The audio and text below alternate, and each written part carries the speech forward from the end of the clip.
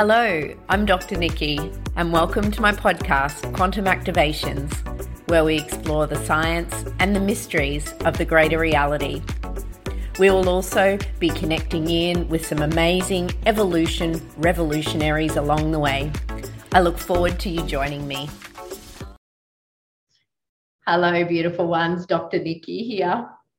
So what I thought I would come on today and share with you a little bit more about the laws of energy, or the universal laws, as they're also called sometimes. Where did these come from? We're hearing so much today about, the nature of energy, the law of attraction, manifestation, all of these things, encoding our consciousness with intentions, affirmations, or the whole plethora. So what we're talking about is actually working with energy and understanding how energy actually works, just because that's the way that it works. Similar to all of our laws of physics and other science that we're taught all through universities, and even deeper when we start to look at the quantum world as well.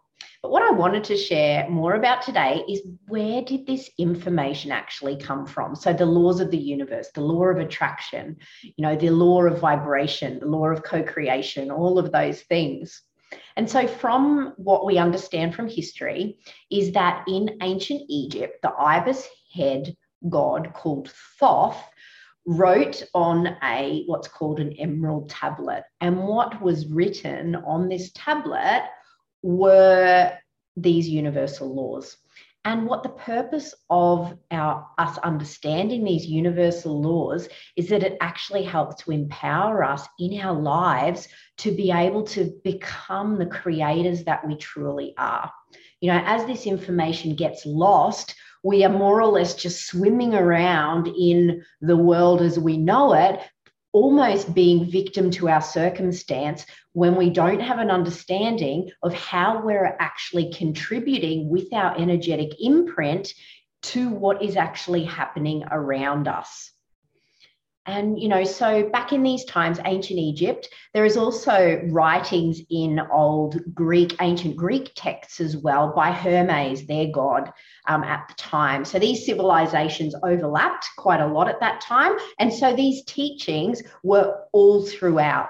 And, what the awareness of these teachings produced for us are some of the greatest thinkers that we still know today. So people like Pythagoras, Aristotle, Socrates, Plato, the list goes on.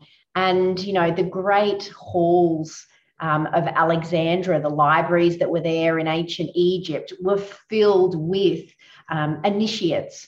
What they were called were people who were open to these teachings and would travel far and wide to come to learn in these great halls from the teachers, who would then go on, the initiates would then go on to become the teachers. And this happened generation after generation after generation during these civilizations. And, armed with this knowledge, this is why some of their basic underpinning theories and philosophies are still recognized today in some of the major branches of science. What happened towards the end of these times is was war. The Romans came, didn't appreciate anything that wasn't along their train of, religious ideals and things like that. The way it always went with warring nations, since the dawn of time, really. And so what happened is a lot of this information had to go underground.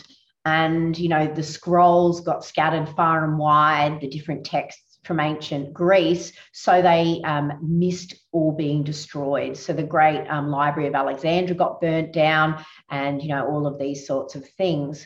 And, it wasn't until about the 15th century when a lot of this information started getting dug up again. And what it actually created was the Renaissance.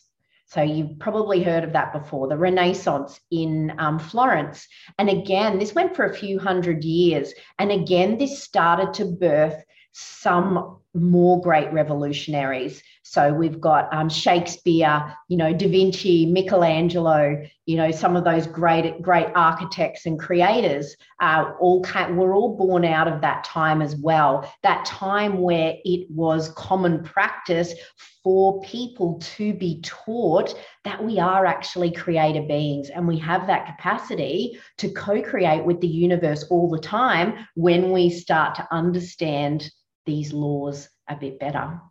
And of course, as warring goes, the French king didn't like the fact that, the people were becoming so empowered in Florence.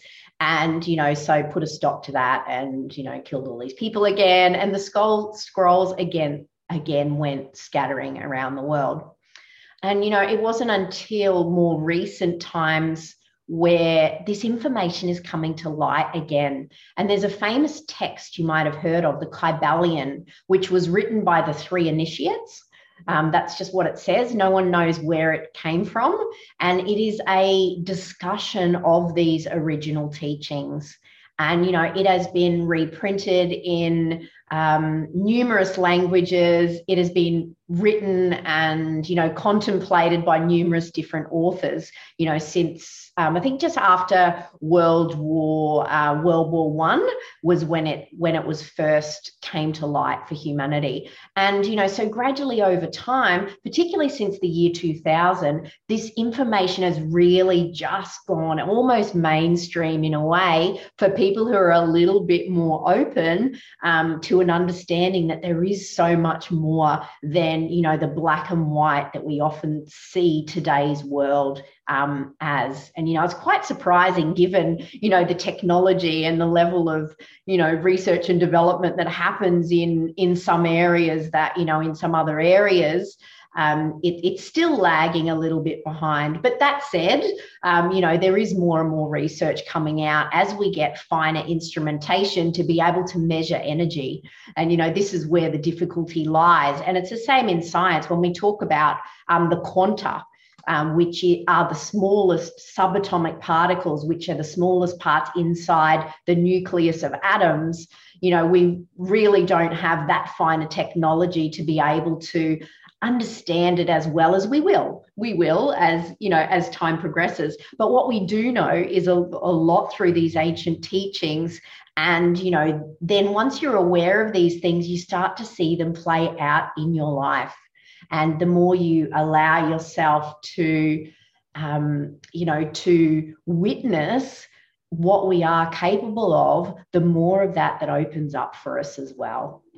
I'm sure if you've been working with this sort of information and energy for a while, you'll know exactly what I'm talking about. Even if you're just starting to discover it, I really encourage you to keep going with it, because really what fascinates me is they actually called the period the Dark Ages after the Renaissance. And so this is where, we really as a collective hit rock bottom, because we had no awareness of anything other than what we were told, by the kings and, rulers of the day. And if we did, we ended up, getting incarcerated, burnt at the stake, all of those, all of those sorts of wonderful things that's scattered throughout history as well. But the good news is times are changing. There's so many of us waking up now to this greater reality that, I really encourage you to, reach out if you want to have a chit chat about anything. I'm always here to support you. And, there's so many others out there now, awakening as well. Thank you for listening. If you'd like to find out more about me, you can visit my website or you can follow me on the socials. All of the details are on the links below. And reach out at any time if I can support you along your journey. Take care.